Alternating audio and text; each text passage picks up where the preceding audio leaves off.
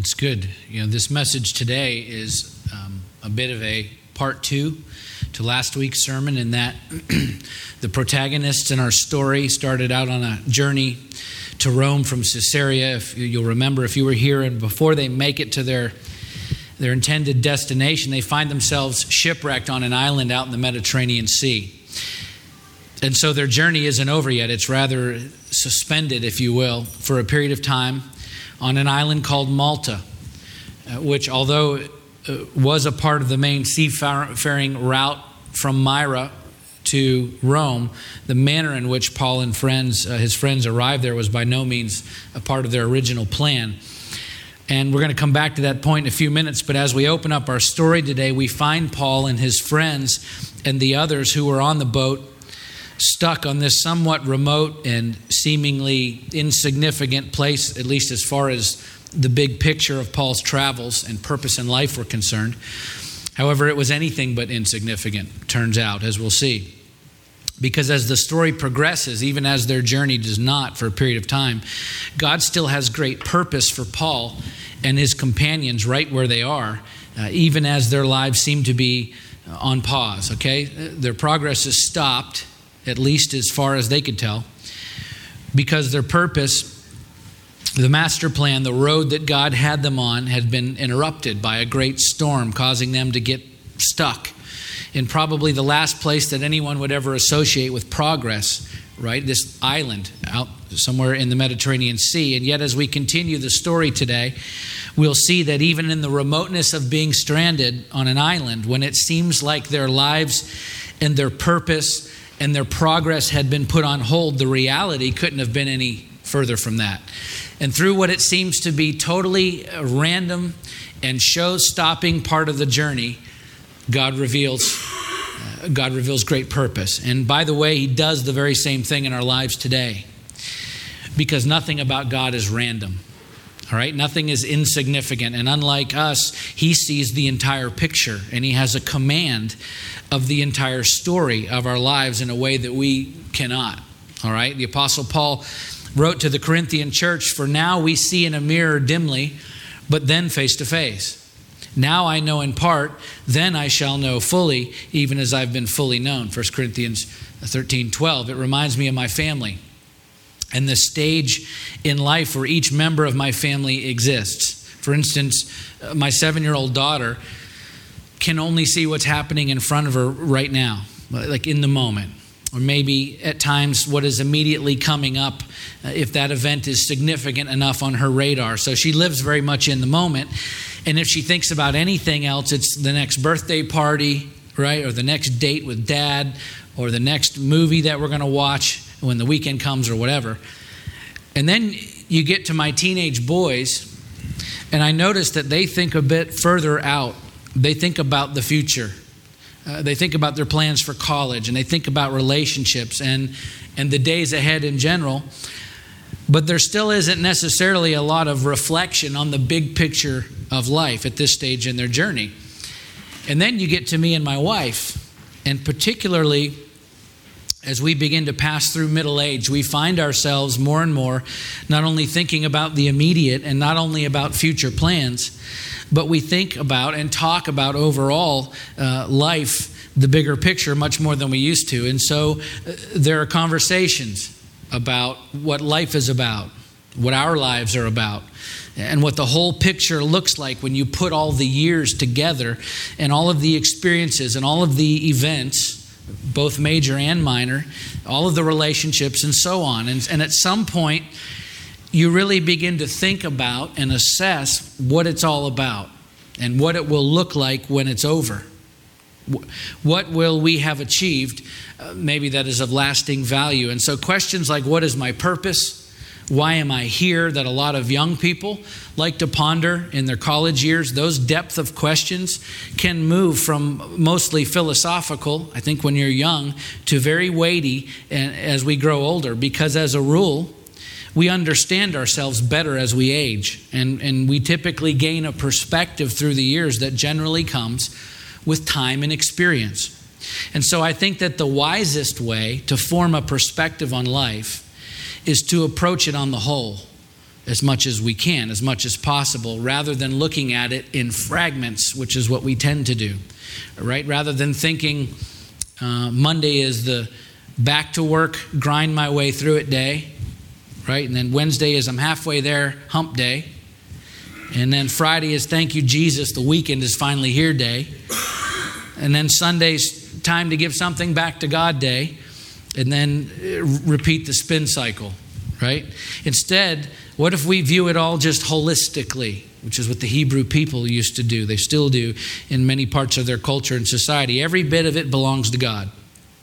Every bit of it is for God. Every bit of it is ordained by God, even the hard parts. And then engage in life from that perspective, knowing that ultimately He sees the whole picture where we cannot. And so trusting in Him, just as my kids have to trust in me that I'm making decisions on their behalf that are best for them, even when some of those decisions may make them uncomfortable, right? Or even unhappy for a period of time. I'm still doing what is ultimately the best for them because I have a perspective on life in general and their lives specifically that they don't have. All right? When my boys were little, before Avery was born, we would all sit around the dining room table together and eat dinner. And there's always a vegetable. There's always something green on the plate because that's healthy. And a couple of times a week, that happens to be green beans. And we found out early on that Coleman hated green beans. Matter of fact, I think he still hates green beans. But Coleman always hated green beans. And so a couple times a week, we'd have green beans and we would all finish eating dinner and everything, the plates would be clean and there'd be a pile of green beans on Coleman's plate. And Coleman didn't want to eat them. And so there was this routine. We'd say, okay, we're going to get them clean up the table and you're permitted to leave the table when the green beans are gone. And we would all get up and leave the room. And we would be gone. And some point later, Coleman would come walking out with a clean plate. And we would go on about our evening. And this went on like this for months, probably more than a year. And then one day I was looking for something that I had misplaced.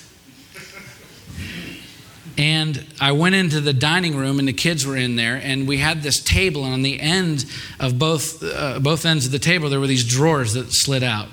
You can see where this is going, right? And I don't know what the drawers are even there for. I guess to keep silverware or something, but we didn't use them. At least Coleman used them, but we didn't use them. And so I'm looking, and for some reason, I opened one of those drawers, and I'm telling you, I don't know if you've ever seen a dried green bean, but they shrivel up pencil thin and kind of crispy, and they're packed into this drawer. Like, I mean, there's thousands of them packed into this. I opened up, and they're just packed to the brim with dried green beans. It's like a science experiment. And I said, what is going on? And I look over at Riley, and Riley looks at Coleman and goes like this. Okay? We knew what was best for Coleman, right? It was green beans. But Coleman didn't see it that way. Likewise, sometimes God fixes us a big old plate of spiritual green beans for us in the form of hardship. And because we can't see the big picture like He does, our natural reaction may be to try and avoid hardship at all costs or to shrink back from that when actually He wants us to engage.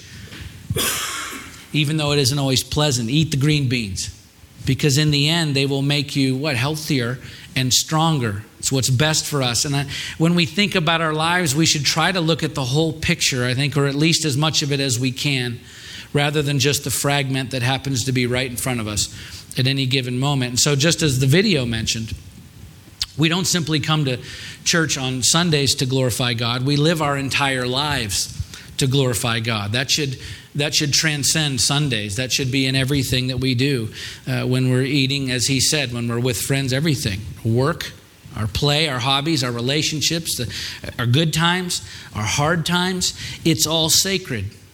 And it all belongs to Him. And when we view life that way, it can really begin to affect your behavior and your outlook on every aspect of your life. And in the end, it will help to clarify for you what your true purpose is.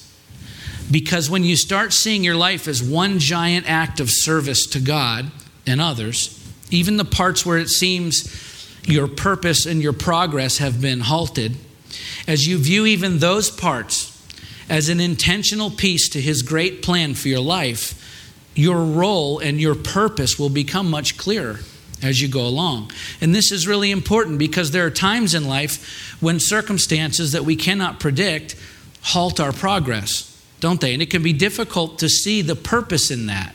It can seem counterproductive to our calling and to the journey that we know God has called us to. But when we begin to look for God in everything, even when life throws us a curveball and all of a sudden we feel stuck, when we look for God and his purpose, and that's a key here, even in those stranded on an island times in our lives when life seems to be on pause, we will discover a greater purpose that was a part of God's plan for us from the beginning.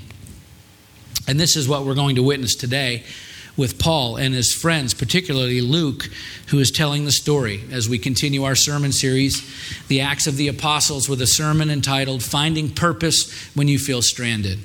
So let's turn to the book of Acts. We're going to work our way through just the first 10 verses of chapter 28. And as usual, we're picking up the story where we left off the week before. As Paul and Luke, the other 274 passengers and crew on their ship, have all made it safely now onto this island after a horrific, storm-tossed more than 2 weeks on open seas, okay? So pick up the story at chapter 28, verse 1.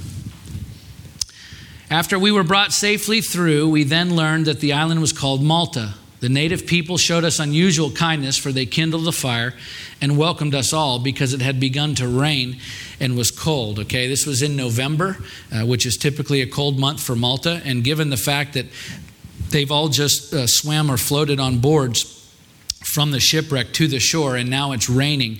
So you know they're soaked to the bone, obviously cold. So the Maltese natives get a fire going so these shipwrecked visitors can dry out and warm up. Verse 3.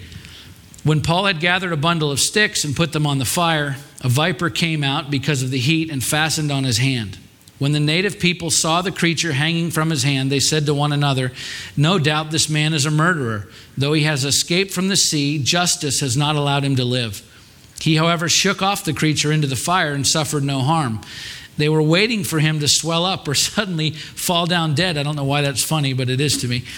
But when they had waited a long time and saw no misfortune come to him, they changed their minds and said that he was a god. You know, roughly 2,000 years later, this almost seems comical for some reason, but I'm sure at the time it was anything but. Paul's just been through 2 weeks of pure hell, right, on an out-of-control, storm-battered ship, tossed on violent seas, nearly killed not only by the storm, but also by Roman soldiers. As well, the crew tried to abandon him and the others at one point, but the boat gets completely destroyed as they near land. So they jump in the water and they swim through incredibly difficult seas. Don't forget what was happening in the ocean while they're trying to swim to shore. And after all of that, after surviving everything that's been thrown at them, they make it to land, and Paul gets bitten by a deadly snake. Honestly, I used to wonder, was he just standing there as this thing is latched onto his hand thinking, really? After everything I've been through, I'm going to die from a snake bite? In reality, though, I think probably at this point, Paul was probably so secure in the faith that God was going to see him safely delivered to Rome as promised that he most likely didn't think much about it at all as he shakes the thing off of his hand into the fire. But really, it's hard not to wonder if Paul ever had thoughts like, you know, what else could possibly happen? The guy's life was one breathtaking event after another. And just about the time you finally make it to this island, maybe he's thinking a little respite, you know, after all the turmoil in his life, maybe a chance for a little R&R on this Mediterranean island. He finally gets there, it starts raining, he gets bit by a snake. But he doesn't seem to miss a beat. And the islanders justifiably are amazed, right? I can almost picture them all standing around Paul, staring at him while he's sitting there by the fire waiting for him to die. But he suffers no ill effect. And so the natives decide he must be a god. And we'll come back to that in a moment as well. But I want to draw your attention to something else here. Because in this part of the story, the snake bite gets all the billing, right? Everybody wants to talk about the snake bite. And I understand that because it was a supernatural event. But I would contend that there's something here even more amazing. or at least as amazing, that happens in this part of the story. To me, the far more shocking part in these verses is the first part of verse 3, which says, when Paul had gathered a bundle of sticks and put them on the fire. Doesn't sound too amazing, but just a reminder, lest we forget. Paul is the reason that all of these men, 276 of them, including him, are alive.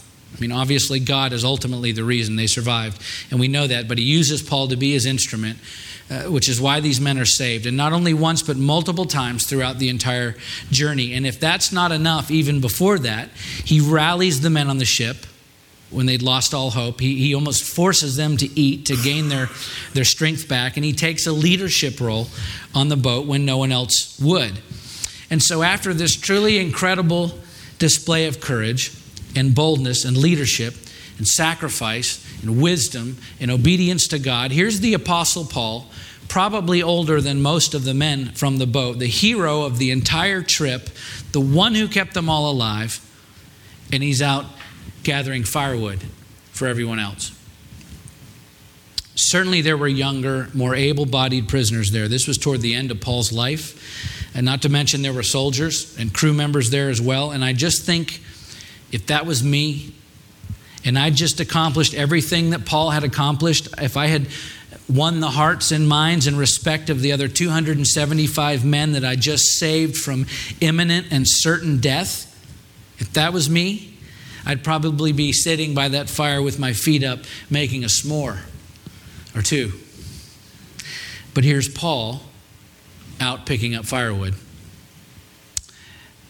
And maybe that's not truly shocking given his track record. It most certainly is, though, a powerful statement about the character and integrity of this man of God who, after leading all of these other men through the greatest trial of their lives, is now quietly and humbly out in the trees picking up wood so the others can stay warm and comfortable. What a powerful picture of an exceptionally gifted, intelligent, strong leader whose greatest and most visible attribute was a humble heart of Christ. It came out in everything that he did. And just like Jesus, who came to serve, not to be served, the great Apostle Paul is out away from the fire collecting wood for others while they huddle up to its warmth. I think that's pretty amazing. And if we're not really paying attention when we read scriptures like this, we can miss seemingly insignificant details, which are actually very significant. They're very significant parts of Paul's life and journey, and they'll speak to us if we let them. Because there's no part of our lives, even the seemingly insignificant parts, even the very difficult parts, that escapes the plan and purpose that God has for us. Okay? Everything in your life has a purpose. Everything in your life has a purpose. Obviously, events happen in our lives and circumstances arise that are unplanned by us, unexpected, unforeseen. And sometimes when those moments come, our progress seems to stop.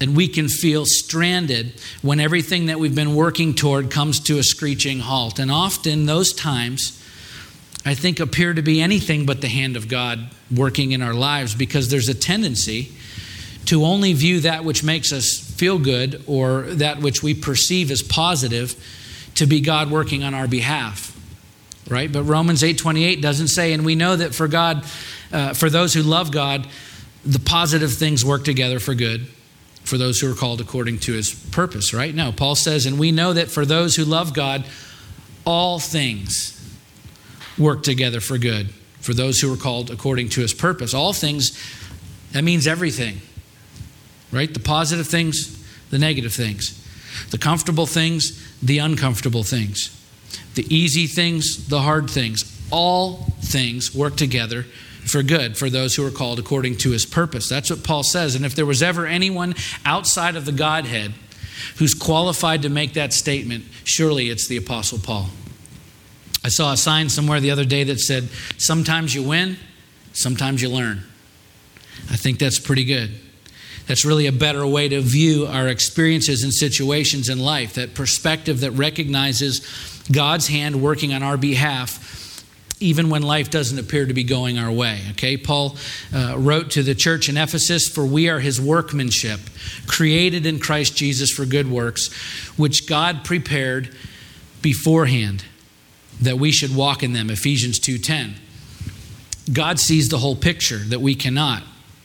And he's made a lifetime worth of plans for you before you were even born. So there are no surprises for him. What it boils down to is that we have to not only trust that he's always working on our behalf, but we should habituate ourselves, train ourselves to constantly be looking for the hand of God at work in our lives, particularly in those difficult times when we feel stranded in life, because there's a lot more to it than simply sitting back in each season of life and saying, well, God is in control, so there's nothing for me to do. On the contrary, there's much for us to do within the sovereign plan that God has laid out for each one of us. And this is where the doctrine of predestination gets a bad rap. Look, Scripture clearly talks about predestination in several places. And just like any Scripture, that is interpreted differently by lots of people. We don't have time to unwrap all of that today, but I'll just say some believe that that means God actually chooses ahead of time who gets to be saved and who doesn't. Like God says, Bob, yeah, I'm going to let him go to heaven, and Jim, nope, you're out. Well, I'm just telling you, I don't believe that. Okay? That's not how I interpret predestination at all. Paul wrote to Timothy, "First of all, then I urge that supplications, prayers, intercessions, and thanksgivings be made for all people, for kings who are all in high positions, that we may lead a peaceful and quiet life, godly and dignified in every way." Why would he bother to tell us to pray for people if there's no hope for them? Right? But he goes on further to explain this is good and it is pleasing in the sight of God our Savior, who desires all people to be saved and to come to the knowledge of the truth. Why would he desire something that he created that couldn't be? Makes no sense. It seems clear to me that God's desire is for everyone to accept the truth, to accept Christ, and to be saved. We're to pray to that end, even knowing that not everyone will accept the truth and be saved. At the same time, I do believe in predestination because it's in the Bible and we can't deny that. But as I read it in Scripture, it says that God, knowing everything that was going to happen before time as we know it even began, he created a plan for each of us that loves him and follows him. And that plan is for our good. It is a plan that we have also a lot of responsibility in to see it through. And because he sees all of this from the beginning to the end all at once, he knows exactly what you need all along the way to be able to accomplish that plan that he's created for your life. Okay? Predestination for me is the understanding that God has provided for every single detail of our lives ahead of time, so that we're guaranteed to have everything that we need to end up right where we're supposed to when it's all said and done. So that we can have all confidence in him, that as we actively work toward the goals that he set out before us in his word, that he will in turn do exactly what he's promised to do, namely to work everything together for our good. And Paul can confidently make that statement because he knows that God has already provided everything that we need for it all to come together in the end. Can you see how much more incredibly loving that is toward us? As opposed to the view that God has just created all of this and then he took his hands off of it and he said, have at it. I hope you make it. Because it all depends on you. Let me tell you something. If it all depends on us, we're in big trouble. We're in big trouble. We're in a lot of trouble if how all this turns out depends on us getting it all right. Okay? Think about it this way. When you send your kid off to school for her first day away from home, you know that there are a lot of people and structures and timetables and directions and situations that have already been put into place to determine for her the ability to be able to get through that day, right? And not only to make it through that day, but to see to it that she thrives, right? It's been planned out for her ahead of time to go to class at a certain time, to get fed when it's time to eat, to learn certain things throughout her day, to interact with other students at prescribed times, and in the end to be delivered back to you well-fed, well-educated, well-acclimated, well-socialized, well-exercised, well-prepared for the next day. That's predestination. Because we love her, we make certain that all of that is planned out ahead of time so that she's guaranteed in the end to have everything that she needs there to thrive. How loving would it be if there was no plan at her school? Teachers can come in or not if they want to. The cafeteria staff can choose whether or not they want to cook a meal for the kids. The teachers who do show up can decide whether or not they want to teach the kids anything. There's no schedule, there are no guidelines, there's no discipline. The bus drivers may or may not bring her home. They may decide to drop her off someplace else. How loving would it be to send your daughter to that school where nothing is planned out ahead of time and everyone can do whatever they want and whatever happens, happens? How loving would that be? No, we make certain that all of that is planned out ahead of time precisely because we love her. So it's all designed to work together for her good. That's predestination as I see it. But she has the ability in all of that, right, to make a lot of choices throughout her day. Choices that are going to significantly affect the quality of her experiences throughout the day, right? She can choose to submit to her teachers. She can choose to form good relationships, to eat the healthy part of her lunch, and to show up for class where she's supposed to, when she's supposed to, or not. She can choose to ignore her teachers, form the wrong relationships, only eat her dessert. She can skip class, and at the end of the day, she may still end up where she's supposed to, at home with you, but how well her day goes, and how far she excels, and how much potential is realized in her life along the way has everything to do with her choices along the way. That's free will, as I see it. They work together. It's called compatibilism. Okay, ultimately, he's in control. But he didn't simply create us to be these passive spectators, which the extreme version of predestination would say, well, God's just got it all planned out. Doesn't matter what we do. No, we're designed to be active participants in this great plan of his. And if we're going to do what we're supposed to do, we have to be attentive to what he's telling us and what he's teaching us and what he's doing in our lives in the good times and in the difficult times, knowing that in the end, all of this that he has planned out ahead of time is working together for our good because he loves us, right? To the Christians at Ephesus, again, Paul wrote, "For we are his workmanship, created in Christ Jesus for good works, which God prepared beforehand that we should walk in them." Ephesians 2:10. Okay, everything in your life has a purpose.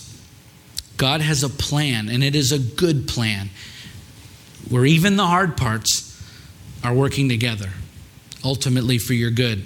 And so, when life gets uncomfortable, and your progress seems to have stopped and you feel like you're stranded on a remote island somewhere for no apparent reason, pay attention.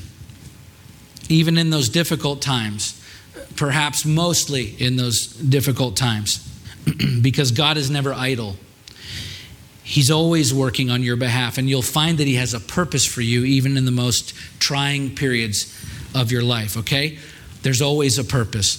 Paul's stranded on this island. He gets bitten by a snake, which seems at first to really be a bit random, and so the natives are waiting for him to die. Verse 4 says, "They said to one another, 'No doubt this man is a murderer, though he has escaped from the sea. Justice has not allowed him to live.'" And just as a side note, when they refer to justice, they're not talking about some abstract idea of destiny, like today when we think when someone gets what they have coming to them and we say justice was served. That's not what they were talking about. The native Maltese people were either referring to the Greek goddess Dike, who was a mythological goddess of justice. That's what her name means. Or some scholars say they were referencing the Greek god Nemesis, who was a mythological god of vengeance. But if you read the actual Greek text, the word justice in verse 4 is the Greek name Dike. And you'll notice it's capitalized. She was the goddess of justice. So there's some disagreement there among scholars. But either way, the point is, these islanders who worshipped false gods were waiting for one of their gods to strike Paul dead because he was a prisoner, and they assumed he was guilty of murder, and therefore their god or goddess would punish him accordingly through this snake bite. And so, given this disposition toward Greek mythology, the last person they would have ever listened to about faith and religion would have been one of these prisoners, particularly one that's now being judged, right? Subject to their justice. But even as random as Paul's snake bite seems then at first glance, if we pay attention, we begin to see a great purpose in it from God, all right? God uses the snake bite to prove to these pagan natives that Paul was more than your average prisoner, deserving death. Rather, he was someone probably worth listening to. The snake bite and Paul's lack of reaction to it opens the doors for Paul to be able to minister in other ways to the people of Malta that he wouldn't otherwise have been able to. Because now, rather than waiting for him to die, they begin to look to him for help. And ultimately, as we'll see, they allow him to minister to them, okay? Let's keep reading in the story from verse 7.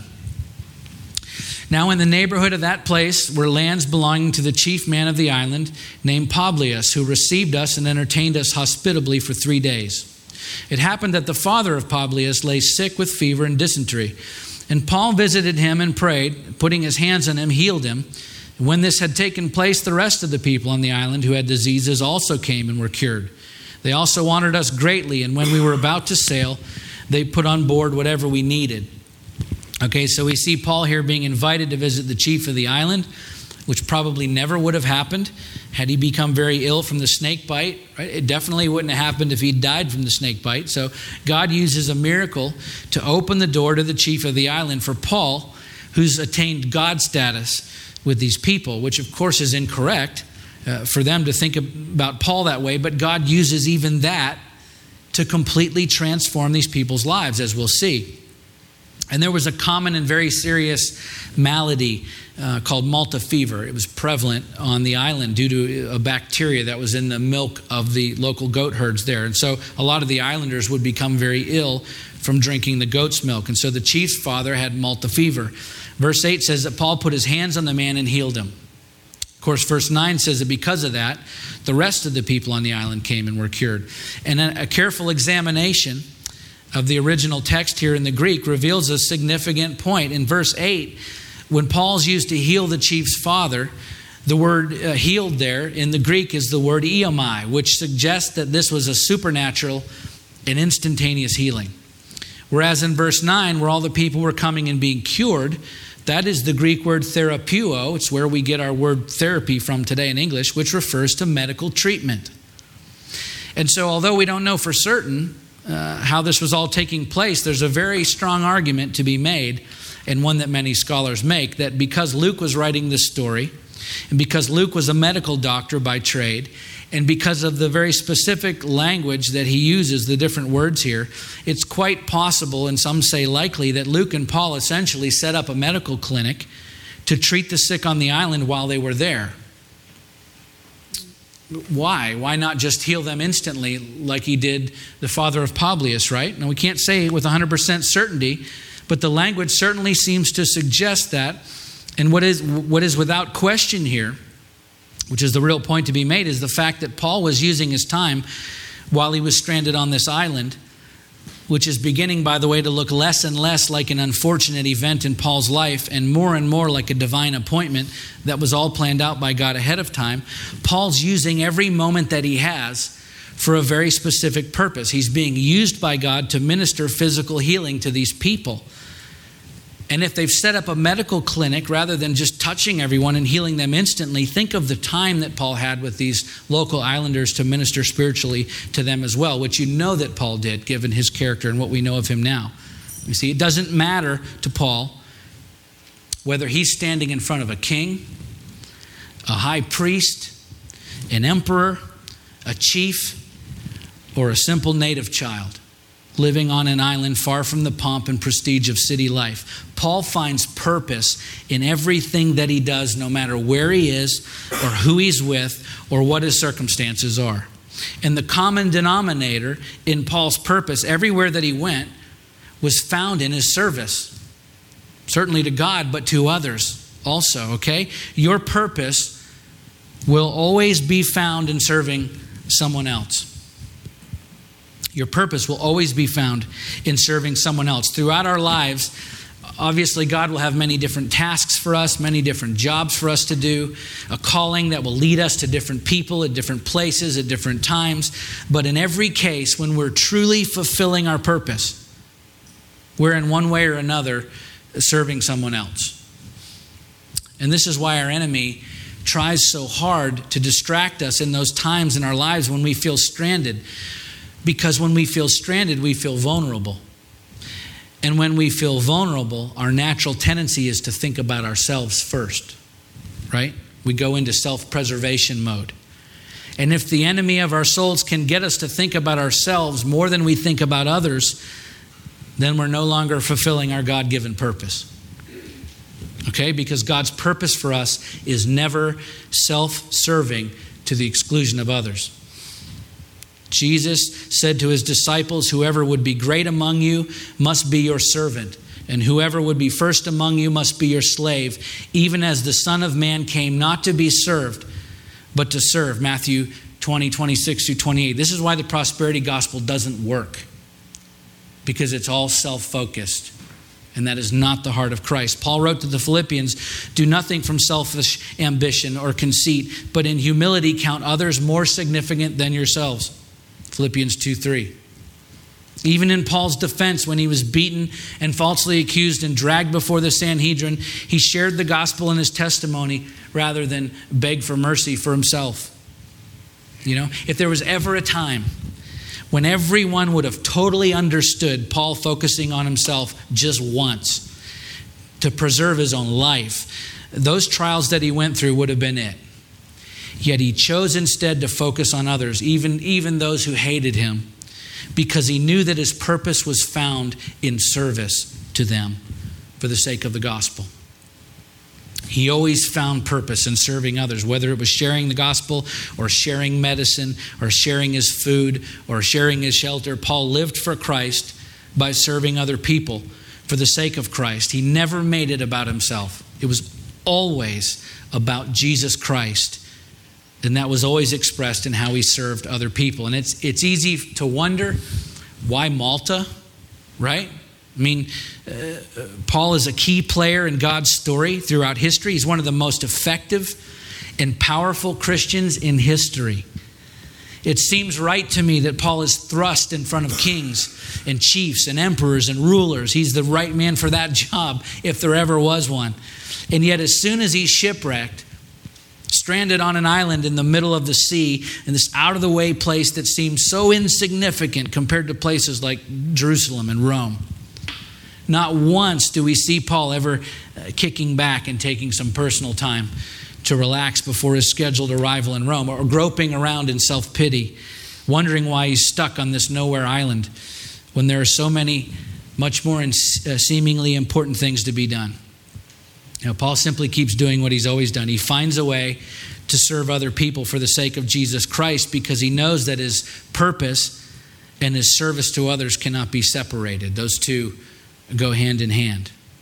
And so, no matter where you are in life, no matter what your circumstances are, there's a purpose that God has for you in being there, wherever there is. And you can rest assured that that purpose is somehow wrapped up in serving someone else for the sake of Christ. But you won't be able to recognize those opportunities when they're presented to you if you're focused on yourself in those difficult times when you feel stranded or stalled out. And so I can tell you that the fastest way to discover your purpose in any situation that you find yourself in is to find a way to serve someone else right where you are in that situation. Most likely, God will keep you there for some period of time, and then he'll usually move you on to whatever is next. But the key is to stop looking at those stranded on an island times in our lives as obstacles to our progress, and start looking at them as opportunities to find new purpose in our lives, because that is what God intends for them to be. Of all the places that Paul visited in his life, the profound effect that he had on the people of Malta may be one of the greatest triumphs of his entire life. Did you know that today 98% of the citizens of Malta today consider themselves born-again Christians? There's one Christian church on Malta for every 1,000 residents. And so incredibly strong is the Christian faith there now, directly because of Paul's time being stranded.